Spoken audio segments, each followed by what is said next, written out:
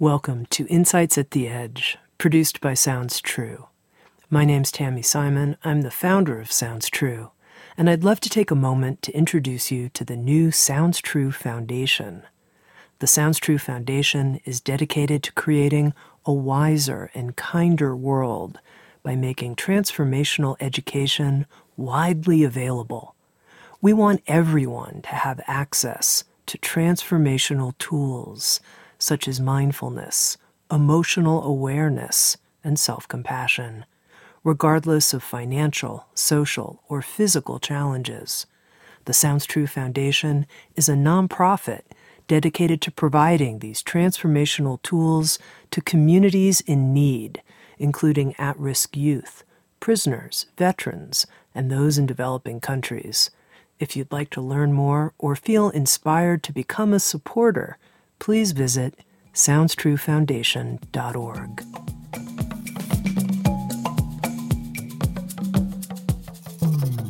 You're listening to Insights at the Edge. Today my guest is Lama Rod Owens. Lama Rod is an author, activist, and authorized Lama or Buddhist teacher in the Kagyu school of Tibetan Vajrayana Buddhism. He completed the traditional 3-year silent retreat to earn his title as a Lama, and he holds a Master of Divinity degree in Buddhist Studies from Harvard Divinity School, where he focused on the intersection of social change, identity, and spiritual practice. Lama Rod is also one of the featured presenters in a new 30-part free online series from Sounds True called The Wisdom of the Body.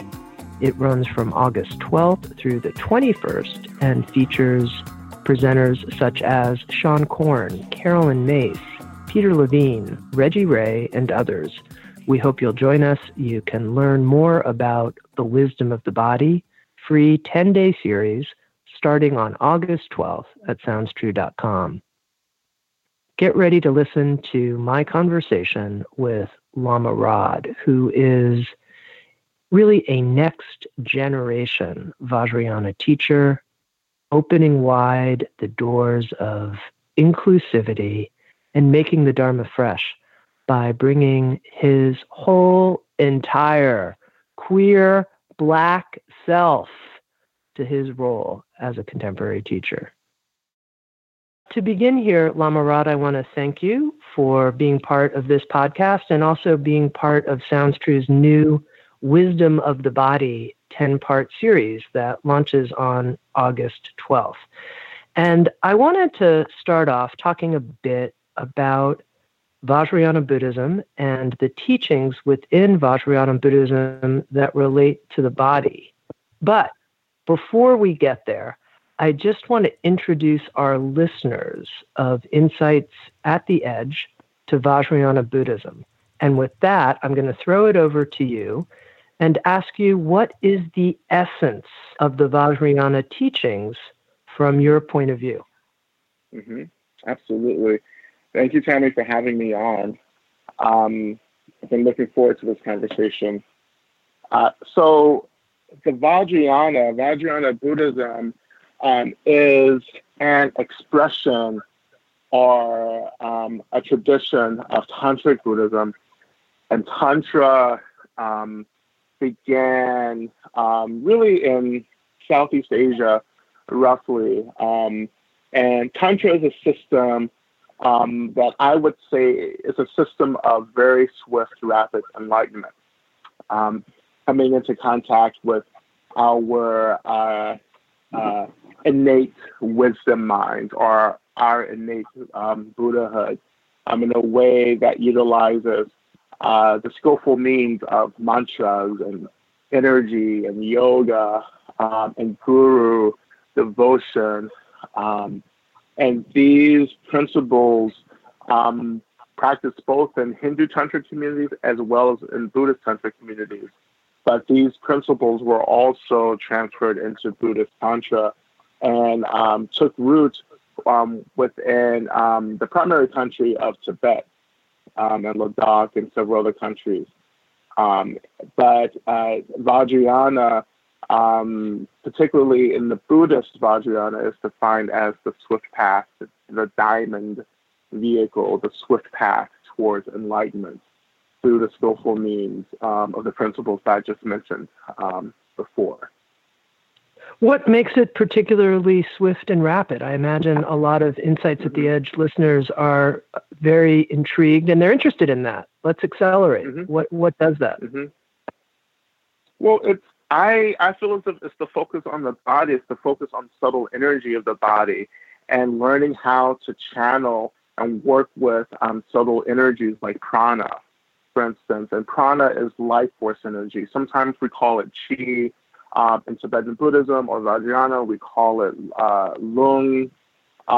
So this energy is directly related to how our bodies and our minds are within union right now in this moment. So to have an agency over our prana means that we begin to impact our life force and the quality of our awareness.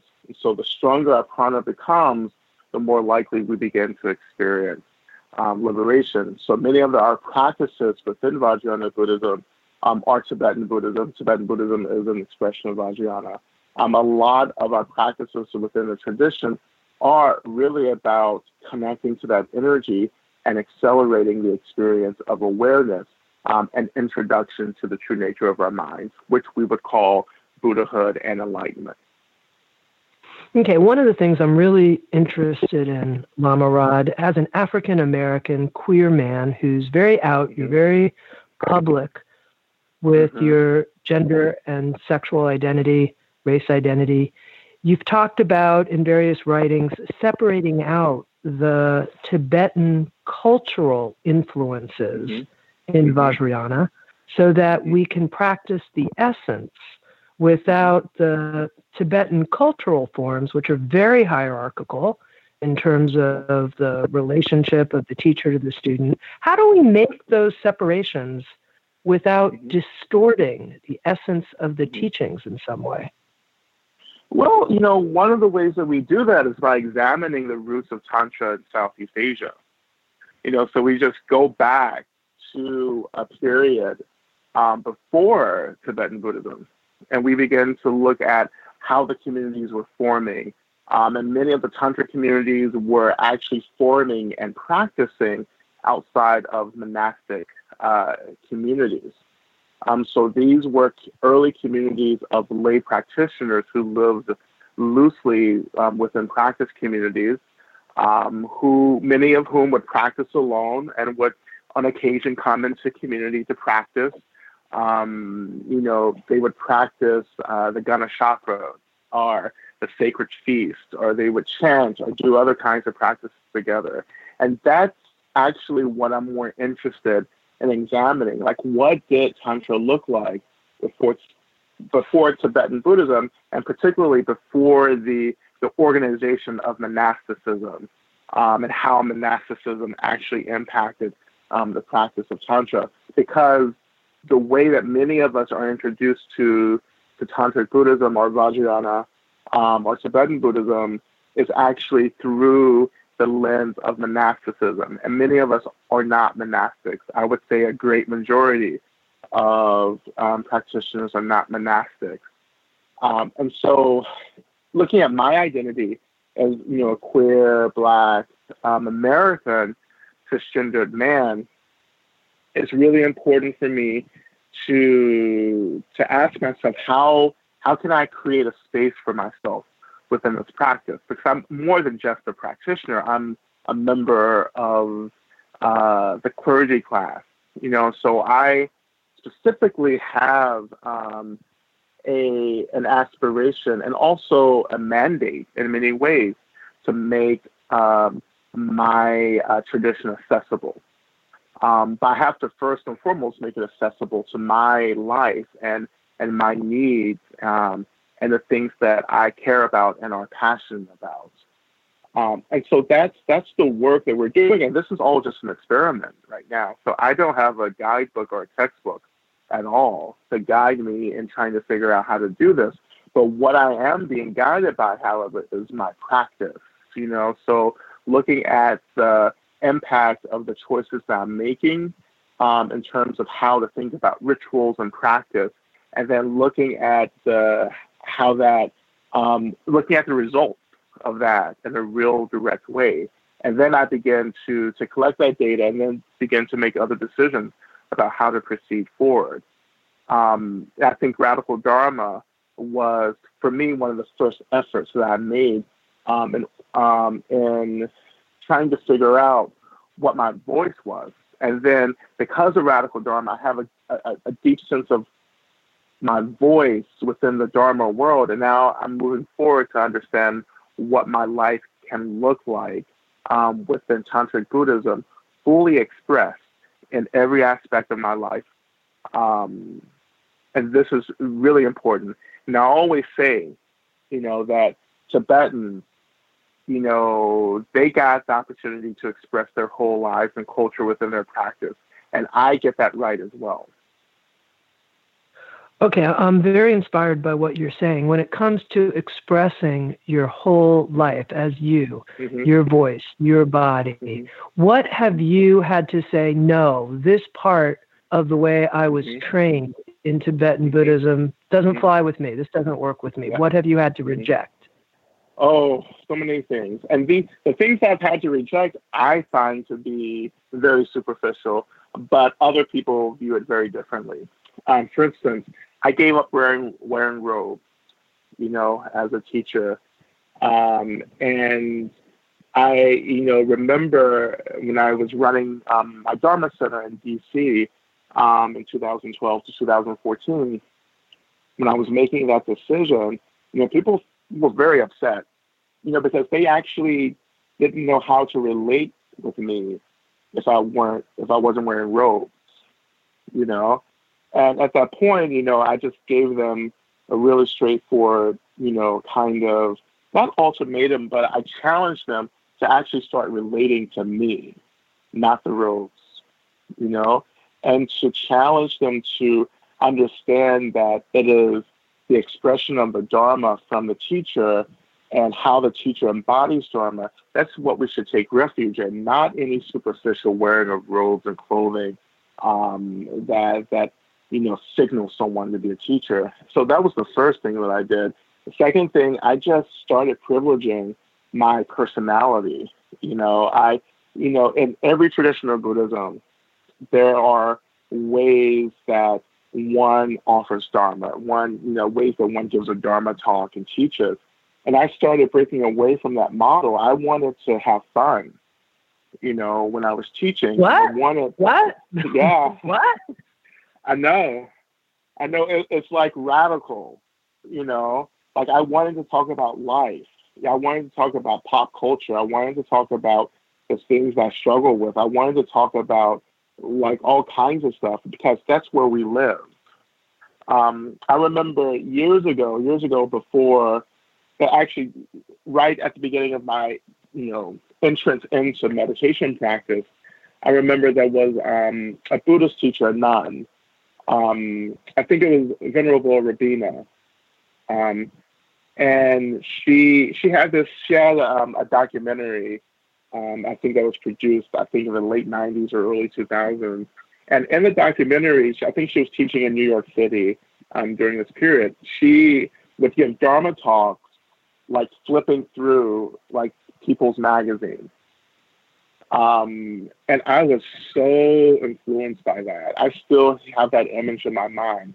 Like she would go pick up the magazine at the newsstand, come to the Dharma talk, and just start reading through it during the Dharma talk, and just start talking about pop culture and how Dharma related to pop culture. But she was like, "This is where you are. Like you're in culture. You're in this stuff. I want to bring Dharma to where you are," and that is what I try to do, in my Dharma teaching.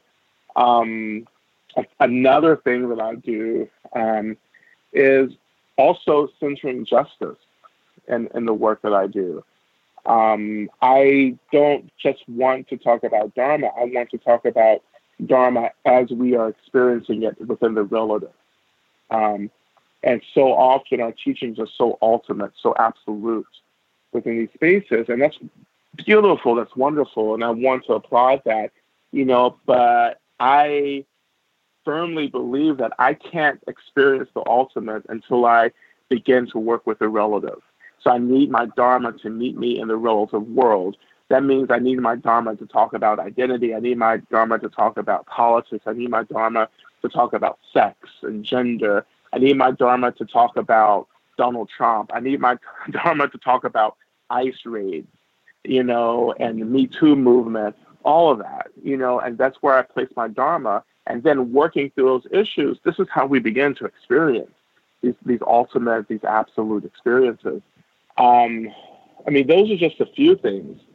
But I think the biggest thing, and I think this is something that maybe it was out of my control, but the biggest thing that I experienced as kind of being radical and new is that I teach in all traditions, or more precisely, I teach at centers in all traditions, so I teach a lot in Insight Theravada spaces. I teach in Zen centers and monasteries, and I also teach on occasion in Tibetan Buddhist centers.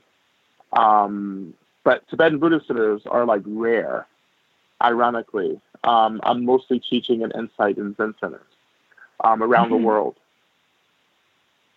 I'm curious, why have you decided to keep the term Lama as part of your name? Yeah, well, I want to reclaim that. And when I say reclaiming, what I mean is that first and foremost, I earned it.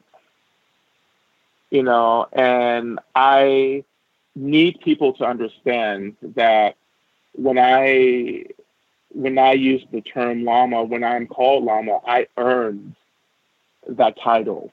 I didn't name myself Lama. I didn't just wake up and say, oh, I'm a Lama now. I went through the 3-year retreat. I studied, for almost 20 years now. I have earned the right to situate myself as a teacher. And this is even more important as a Black queer teacher, because being both Black and queer in this country, I am perpetually devalued and mistrusted and misunderstood. One of the things that I've had to do, in my work in Dharma is to overexcel, overachieve. I don't necessarily identify as an overachiever, but in order for my work, my Dharma, and how I present myself to be taken seriously, I have to come in with a load of credentials. So I needed to be in 3-year retreat. I needed to have a master's degree from Harvard. I needed to have books and articles and podcasts and all this stuff. People need to see that I'm not a joke, because it's so easy for me to walk into a space and for people to be like, oh, who in the hell is this guy? What kind of Dharma teacher is, this guy? I usually walk in, I'm Black, and, I walk in usually to a Dharma talk and I have no idea what the Dharma talk is supposed to be about. So usually the first minute of the Dharma talk is me asking someone what I'm supposed to be talking about. So like all of this can get really shaky, for folks, and they're, taking me seriously. But I have to claim that and own the title Lama, because it signifies that I have put in the work to be on the teacher's cushion. And for people of color, for queer people, for trans people as well, we need our credentials and our work to be recognized, because it's so easy for us not to be recognized in the Dharma world and in the society in general, not just the Dharma world.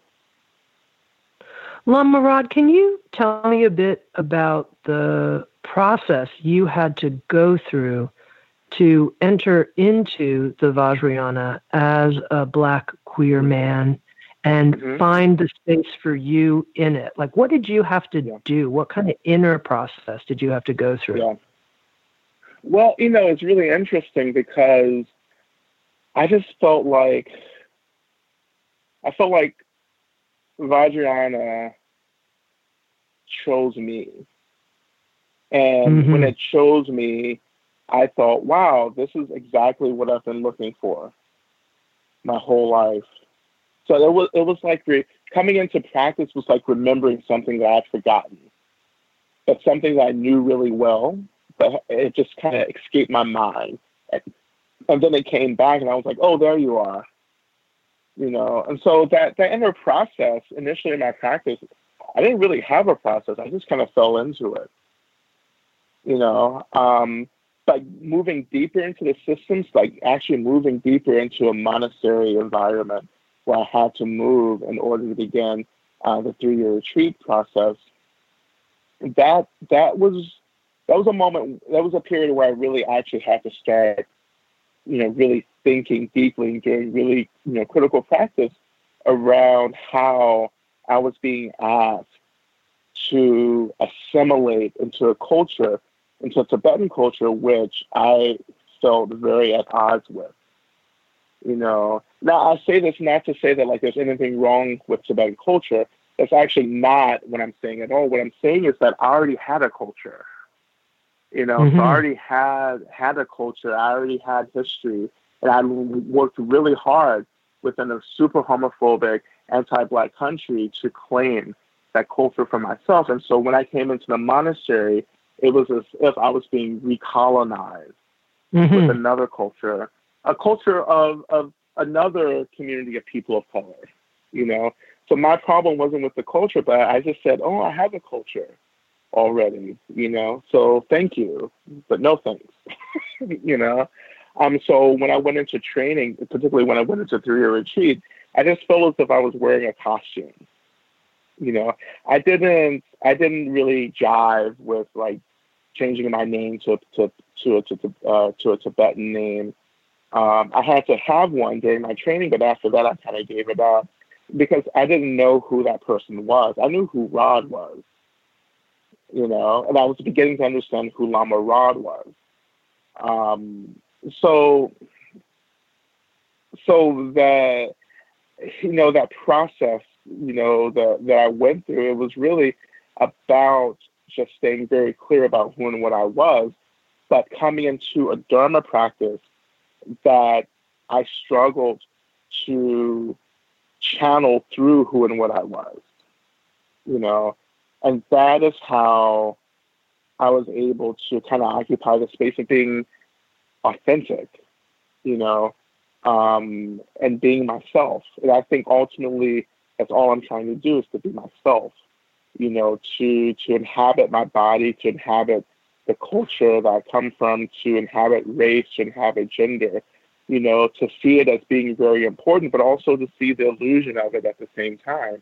And, you know, the illusion and the reality of identity, you know, is important for me to hold both of those views.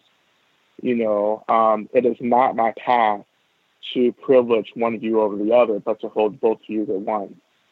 And that was really ultimately why I came, with, you know, the kind of clarity I came into, you know, deeper into my practice. Now, you know, I asked you, Lama Rod, what about Tibetan Buddhism, the Tibetan cultural trappings, did you have to reject? And equally, I'm curious about your own cultural upbringing in the Black Southern Church that you wanted to maintain and keep intact as part of your authenticity, and how you've done that. Yeah. Well, you know, initially what I think about is the Black oral tradition and communication style within Black communities, which are derived from early, you know, kind of like West African communication styles. You know, when I was growing up, talking shit was a practice that deepened our belonging to the community. You know, so from the outside, people would look at that and say, "Oh, that's so mean, that's harsh, that's inappropriate." But for us, growing up, it was how we identified each other. That's how we determined who was safe and who we could trust. So that kind of communication style I bring directly into my Dharma. Within Dharma circles, of course, we have the Eightfold Path, and one of the things along the Eightfold Path is appropriate speech. And that can get really rigid. Particularly in a Dharma culture that's dominated by white folks and Asian teachers and Asian practitioners. And it can seem especially rigid for those of us coming out of a Black community where speech was very playful, it was very direct, it was very colorful. And I know people get really shocked. Mostly white people get really shocked by the way that I talk. But for many people of color, particularly Black folks, it is inviting. It is something that they trust, from me. I also, from how I was raised, I also really value community. And a lot of Dharma communities don't actually understand what community is. I grew up in a Black neighborhood, as well as a Black church in the South. And that was necessary because we had to live together. We had to worship together because of systematic oppression. Like, we had to be together in order to survive the system. We had to survive the Klan. We had to survive neo-Nazis. We had to survive Jim Crow. We had to survive the remnants of, slavery. Like all of that we had to survive together. And so we formed, this kind of community where people really relied on one another, where we really engaged with one another. And it was hard. I'm not saying it never happened, but I want to say it was hard for us to exclude people, to really marginalize people and put people out of the community, because we knew that often meant death for members of the community. So I embrace this idea of a really intimate, close community, but it's something that I don't see a lot of, in Dharma communities. And then a third thing that I'll just briefly mention is, from my community, from my church especially, I embrace this I would call this sense of struggle, and also related to struggle, resiliency. I was raised to struggle, which is to say I was raised to work. I was raised to understand that usually I'm starting from the bottom. And so I have nowhere to go but up. So I'm used to work. I come from a family where everyone worked very hard, several jobs, where people sacrificed so much so that, my generation could have everything that we needed, and it's hard to have this kind of attitude of struggle within white-dominated sanghas right now, because it's, everyone is so interested in comfort. And I was born into a situation where I was never comfortable. I'm never comfortable. That doesn't mean I'm unhappy, but it means that, I know that I'm in this really tense situation moving in the world. And I actually remember that, and I bring that into my practice, and that informs how I teach Dharma. Lama Rod, I want to be a little more confessional with our audience here for a moment, and share that I myself studied and taught within a Vajrayana meditation community for close to 15 years. And one of the things that was always confusing to me was how to relate to guru devotion. You talked about it as one of the skillful means of this rapid path. How to sort out what aspect of being devoted to the guru teacher is true for me, and what aspect is part of a Tibetan patriarchal inheritance where the teacher is up on the throne in the front of the room and you give yourself over totally. So sorting that out has been very, very difficult for me. So I'd love to hear your thoughts about that. Yeah, absolutely. This guru model has been something I've been thinking a lot around and about. I think so. From my perspective, for me, guru devotion is first and foremost about how the guru, how this teacher is influencing me to trust my own practice, and to trust myself. And that was something that I sensed early on in my practices around guru. So we have a practice in Vajrayana called Guru Yoga, and traditionally it's a very early practice that we do as a way to introduce us to the, Vajrayana path. And so going to that early guru practice, it was just really startling for me because I wasn't raised to trust anyone, including a guru or a teacher or even a minister. Like I always had to reserve something because it always felt dangerous to really like trust people. And so as I continued this practice, I really began to see that the guru, the guru as this person has this ability to mirror back my own wisdom back to me, my own devotion, or rather my own compassion, my own love, my own kindness, and so forth. And I just kind of felt like that was what I was taking refuge in. That was what I was devoted to. I was devoted to the ways in which the guru was showing me something about myself that was incredible. My relationship to the actual teacher themselves, I had to understand early on that the teacher was human, but there were aspects of the teacher's mind that functioned as a mirror that kept showing me things about myself that I could start trusting and start loving and celebrating. So my devotion was both to myself, and also to the mind of the guru. My devotion necessarily wasn't to, the humanity of the teacher, which I saw as being fallible, quite honestly. I saw particularly my group teacher, making all kinds of mistakes, and later on learned that there were so many other mistakes I had no idea about in the beginning of our relationship. And that was deeply hurtful, and it was a tough period for me to move through. But at the end of the day, I realized that I had always been taking refuge in what my teacher has been showing me about these innate qualities in my own experience, and so I actually learned how to fall back into being held by these aspects of my life and my mind that my teacher has shown me.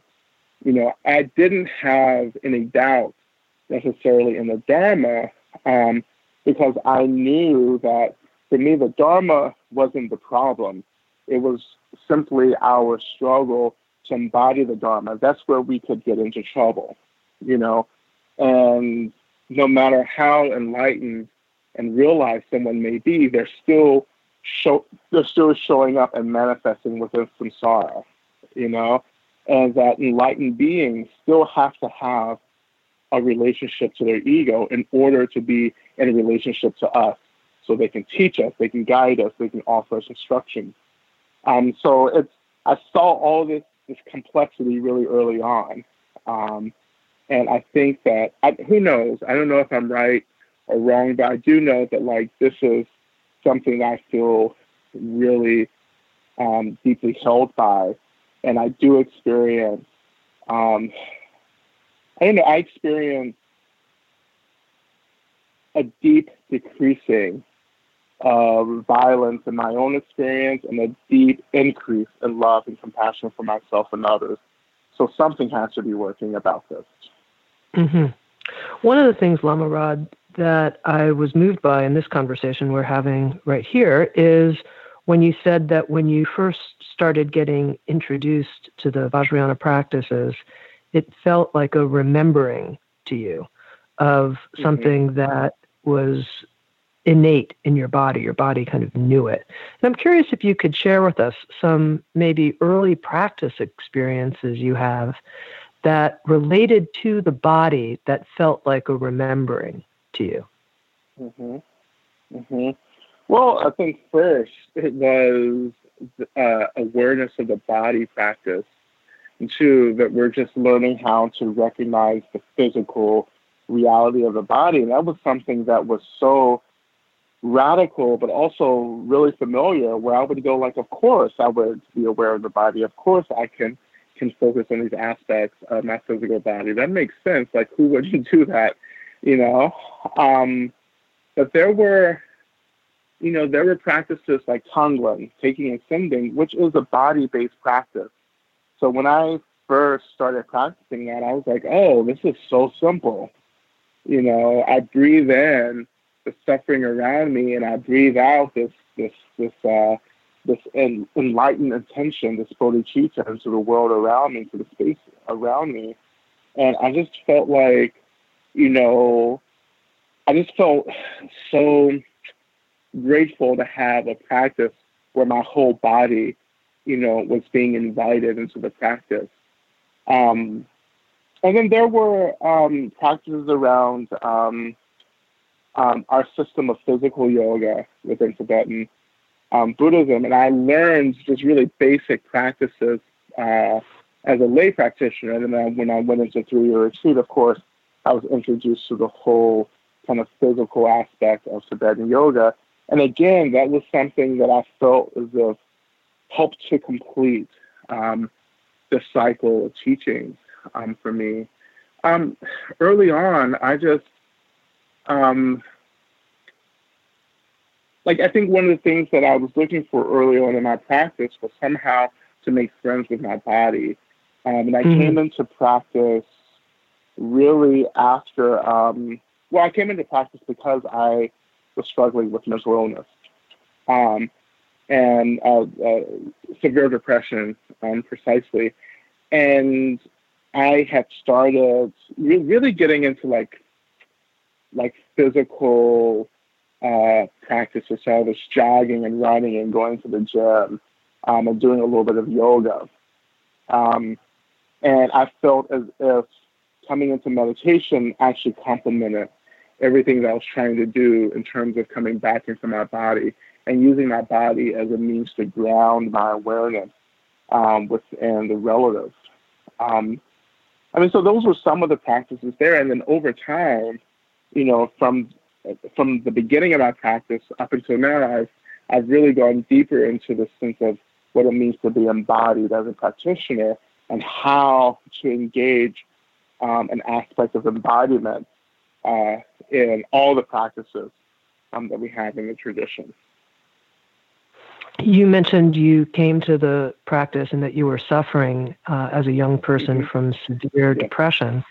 And if I can ask you, do you still fall into severe depression, or do you feel that since you've been engaged regularly within the Vajrayana practices, that doesn't come up for you anymore? It doesn't, like clinical depression does not come up for me anymore. I may have experiences of sadness or hopelessness, but those are just experiences. And I see it very clearly as being very different than clinical depression. But for me, clinical depression was something that I worked with without, medications and pharmaceuticals.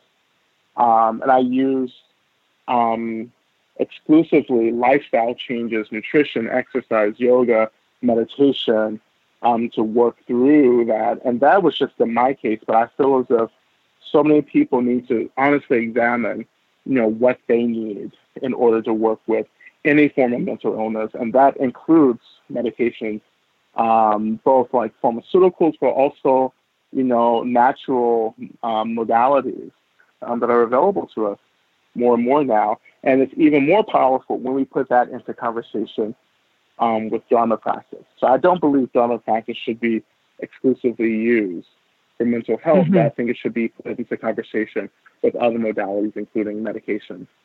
Do you have a perspective now on the severe depression, clinical depression you experienced that maybe is different in retrospect, how you see it? Yeah. For me, it really was. It was chemical, so it was biological, chemical, and it was also energetic. And it was something. It was an experience that I'd had for years. So I kind of realized that I was had been depressed for years, even I guess since high school or even before that. And I had come into a relationship with depression maybe about age 24, 25, and that's when I started addressing Dharma. That's when I started addressing the depression, and that's also when I started really getting interested in meditation at the same time. So I think bringing all of those modalities together, the nutrition, the exercise, the meditation. I'd also been in therapy for a little bit.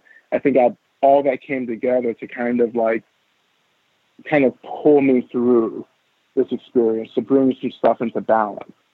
I couldn't have done that without the body. I couldn't have done that without the focus on the body and actually starting to take care of my physical self. Yeah. Okay, so I want to talk more about this embodiment. There's a quote from one of your blog posts: when we feel at home in our bodies, we feel at home in the world. And, I think so many people are drawn, I know I was drawn to deep spiritual practice because I didn't feel at home in the world. I felt like an alien of some kind. And finding my way into the body did help me feel at home in the world. What I'd love to know is for people who have specific challenges feeling at home in their body, maybe it's because of trauma, or maybe it's because they somehow feel that their body won't be accepted in the world because it's a certain shape, size, or sexual orientation. Talk about how the Vajrayana approach helps you, even if you feel challenged in some way, to be in your body in the world. I feel as if Vajrayana has this unique, it has a unique process in which we're able to transform the energy of hate and aversion into love and appreciation for ourselves and for others. And I think it does that transformation by helping us to understand that we are not our egos, that the ego itself is an illusion, and that we are Buddhas. Like we're walking, talking, living, breathing Buddhas in this moment. And practices like deity visualization, for instance, helps us to relate to a more compassionate, more loving, more enlightened expression of who we really are. And for me, that was so important. For instance, we have the deity and female Buddha Tara, and our practices associated with Tara partially is about us imagining ourselves as Tara, imagining ourselves as the very embodiment of compassion, imagining ourselves as beautiful and radiant and divine and sacred and feminine. These, for me, are qualities of deep healing because they actually bring a kind of spaciousness to my experience of contracting around the sense of self. And so when I go into a deity practice, when I am imagining myself as the deity, I am actually being encouraged to relax. And as I relax, my fixation on ego begins to dissolve more and more, and I begin to have the capacity to turn my attention away from the ego into these experiences of wisdom and love and compassion and joy, and those are qualities that are naturally pervasive in the mind. And these are the same qualities that I begin to, more consciously connect to even outside of a deity practice. And so these are things that I rely on now because they've been made apparent to me through practice.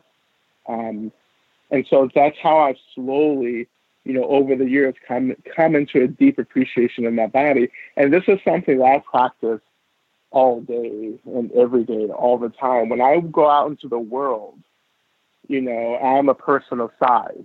you know. So I'm a big guy. I identify as fat, you know. And so when I go out into the world, I know that there are images, assumptions, prejudices that are being projected into my body. And I'm able to hold that. And at the same time, I'm able to say, you know, but I'm not that. I'm not these projections. I'm much more than that. I'm Tara, or I'm Chenrezi, or I'm a whole, you know, list of other deities that I can think about and embody. But I am still in this body. And so my body, you know, my, you know, color of my skin, my fatness, everything is an expression of the deity, of a divinity, of a sacredness, of a compassion, of a kindness. And that's how I embrace my body now as someone coming from a place of deep, deep shame around body. You know, not just my body, but also the expression of sexuality from this body as well. So this idea that we could meditate with Tara and become Tara, could we actually do that together, Lama Rod? All of us listening, whatever shape, size, gender, orientation, right now, could we do that? No matter how I feel about myself, whatever, we could. Let's do it. Guide us through it. Okay, great. So we'll start just by getting comfortable. You know, just coming into a position that's comfortable for you.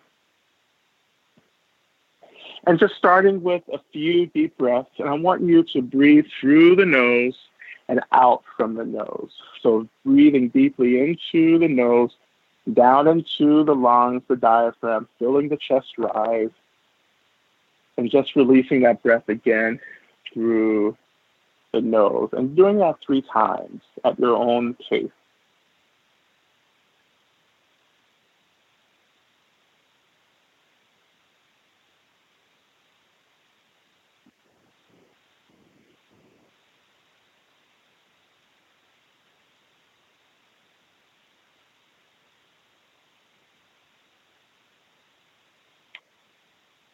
And so after our breathing, bringing our attention to our minds and for a moment, reflecting on what it feels like to be the recipient of kindness, of compassion.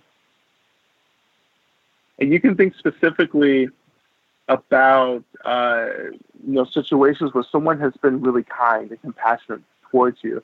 And I want you to remember that experience, but even more so, I want you to remember what it felt like for someone to express this kindness and this compassion towards you.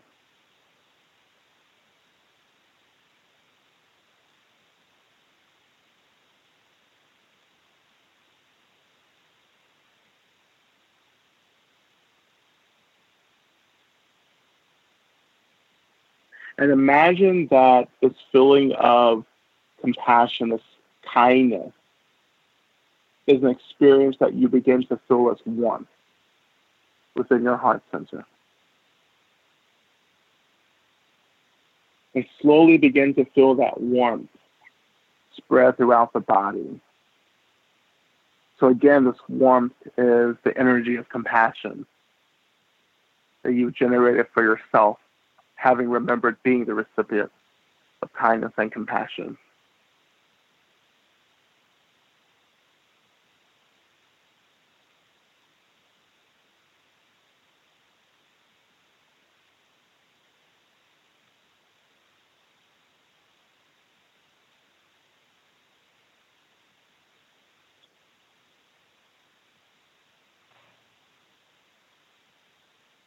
So feeling that energy circulating through the body, I want you to contemplate Tara. And when I say contemplate Tara, I want you to start telling yourself, repeating to yourself over and over again, I am Tara. I am Tara.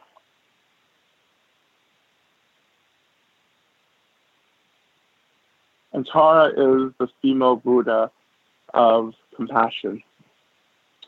She is often portrayed as a young, beautiful woman. She is green in color,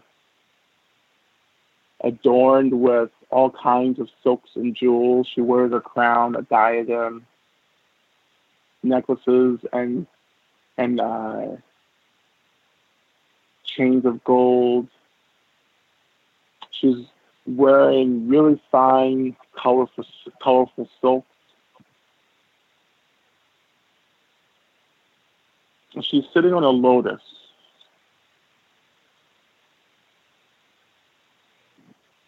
And she is sitting with her right leg extended, as if she is ready to jump off of the lotus to be a benefit to anyone who calls her name.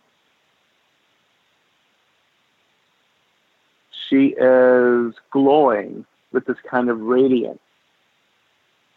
And that glow is radiating from her whole body.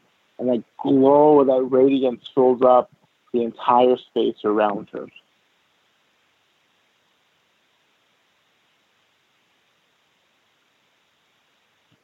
So when we say and tell ourselves, I am Tara, allow ourselves to slowly become Tara herself. We can slowly transform into Tara, or in an instant, we become Tara. A radiant woman sitting on a lotus, green in color, adorned in silks and jewelry, our right leg extended. I am Tara.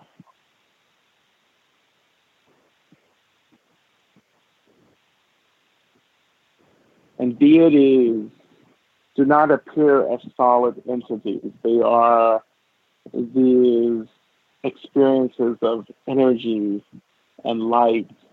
So our bodies become very lucid, very spacious, very open.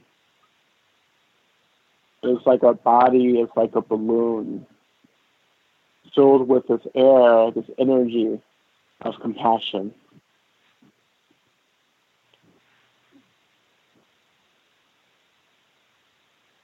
So for a few moments, resting our mind within being Tara in this moment.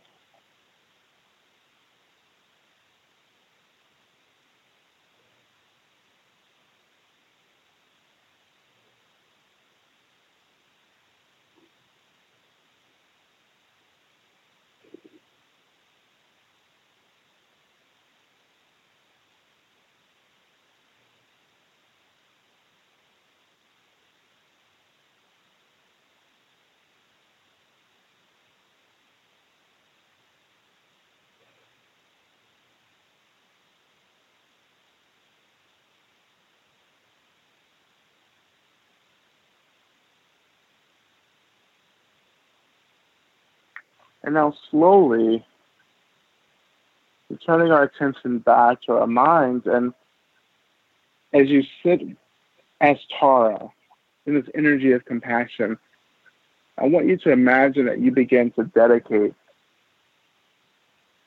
the merits of this practice out to all beings by saying that, may I, as Tara, liberate all beings from the cycle of old age, sickness, death, through the power of my deep, intrinsic compassion. And my compassion is my deep wish of all beings, including myself, that we all may be free from suffering.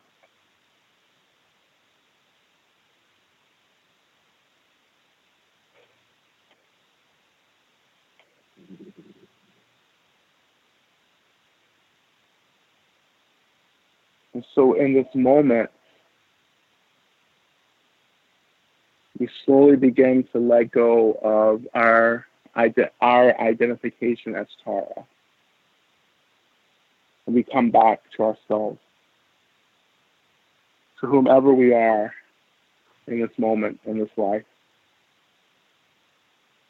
But as we come back to ourselves, we are remembering that at any point, whenever we need, we can become Tara.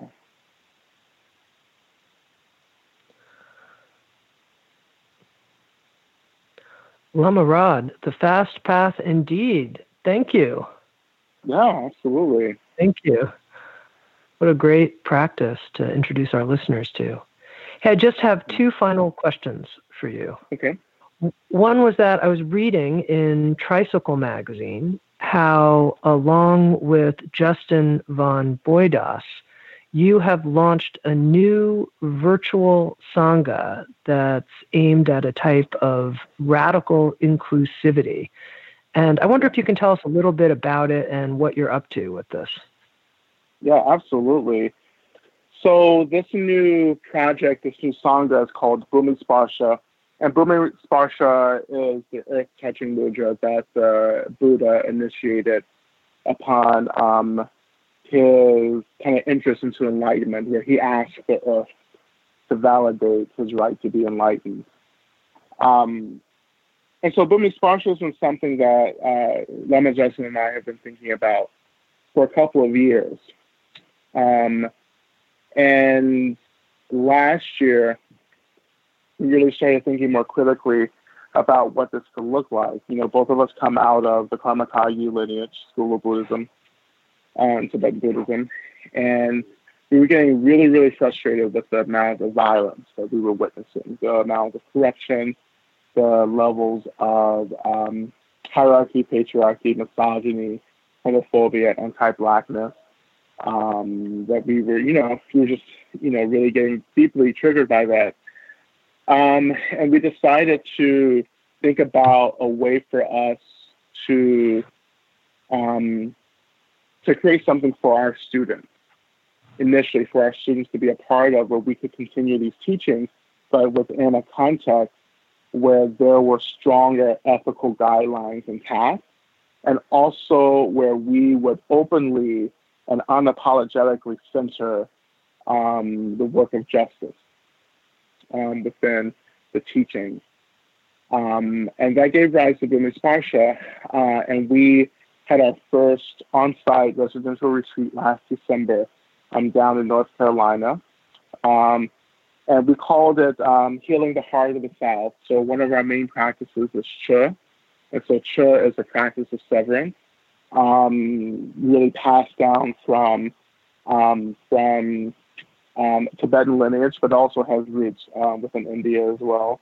But mostly it was Cha is a Tibetan practice. And we wanted to have this experiment, which was, how do we use Cha to address the reality of racial trauma in the South?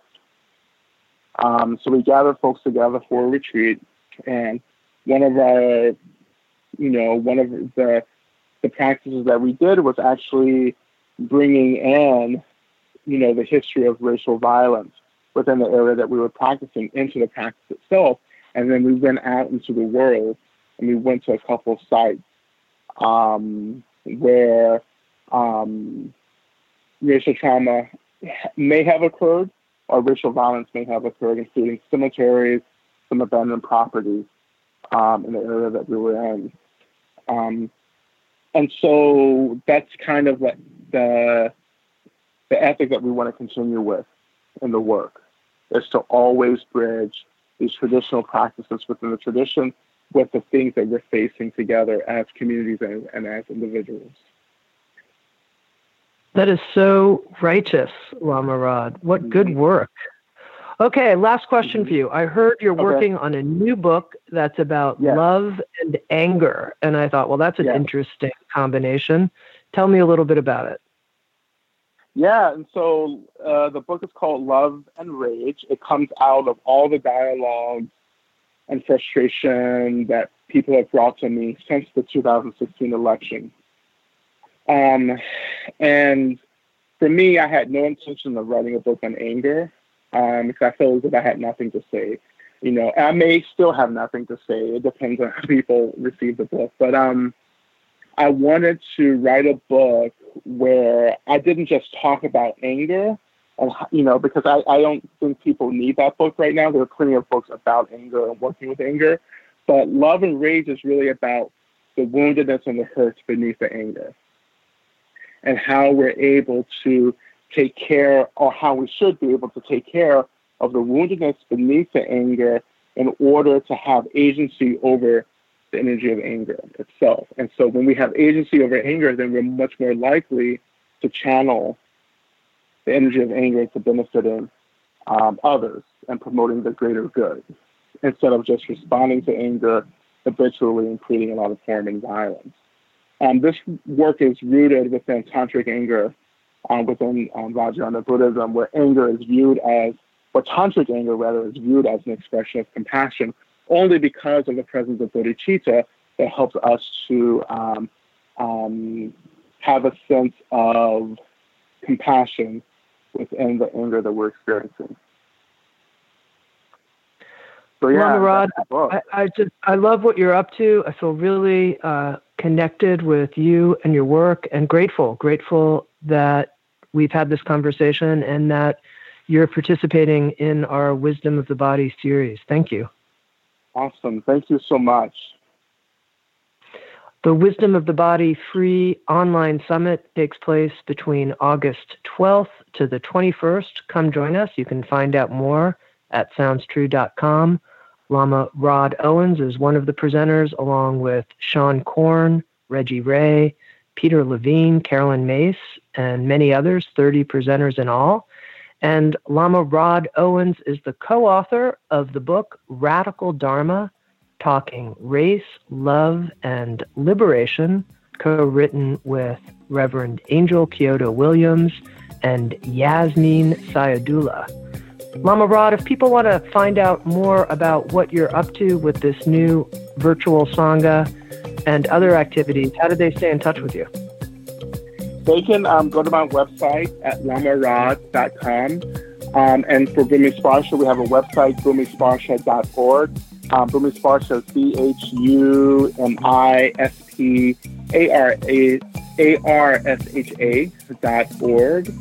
BHUMISPARSHA.org. Or you can just kind of Google us.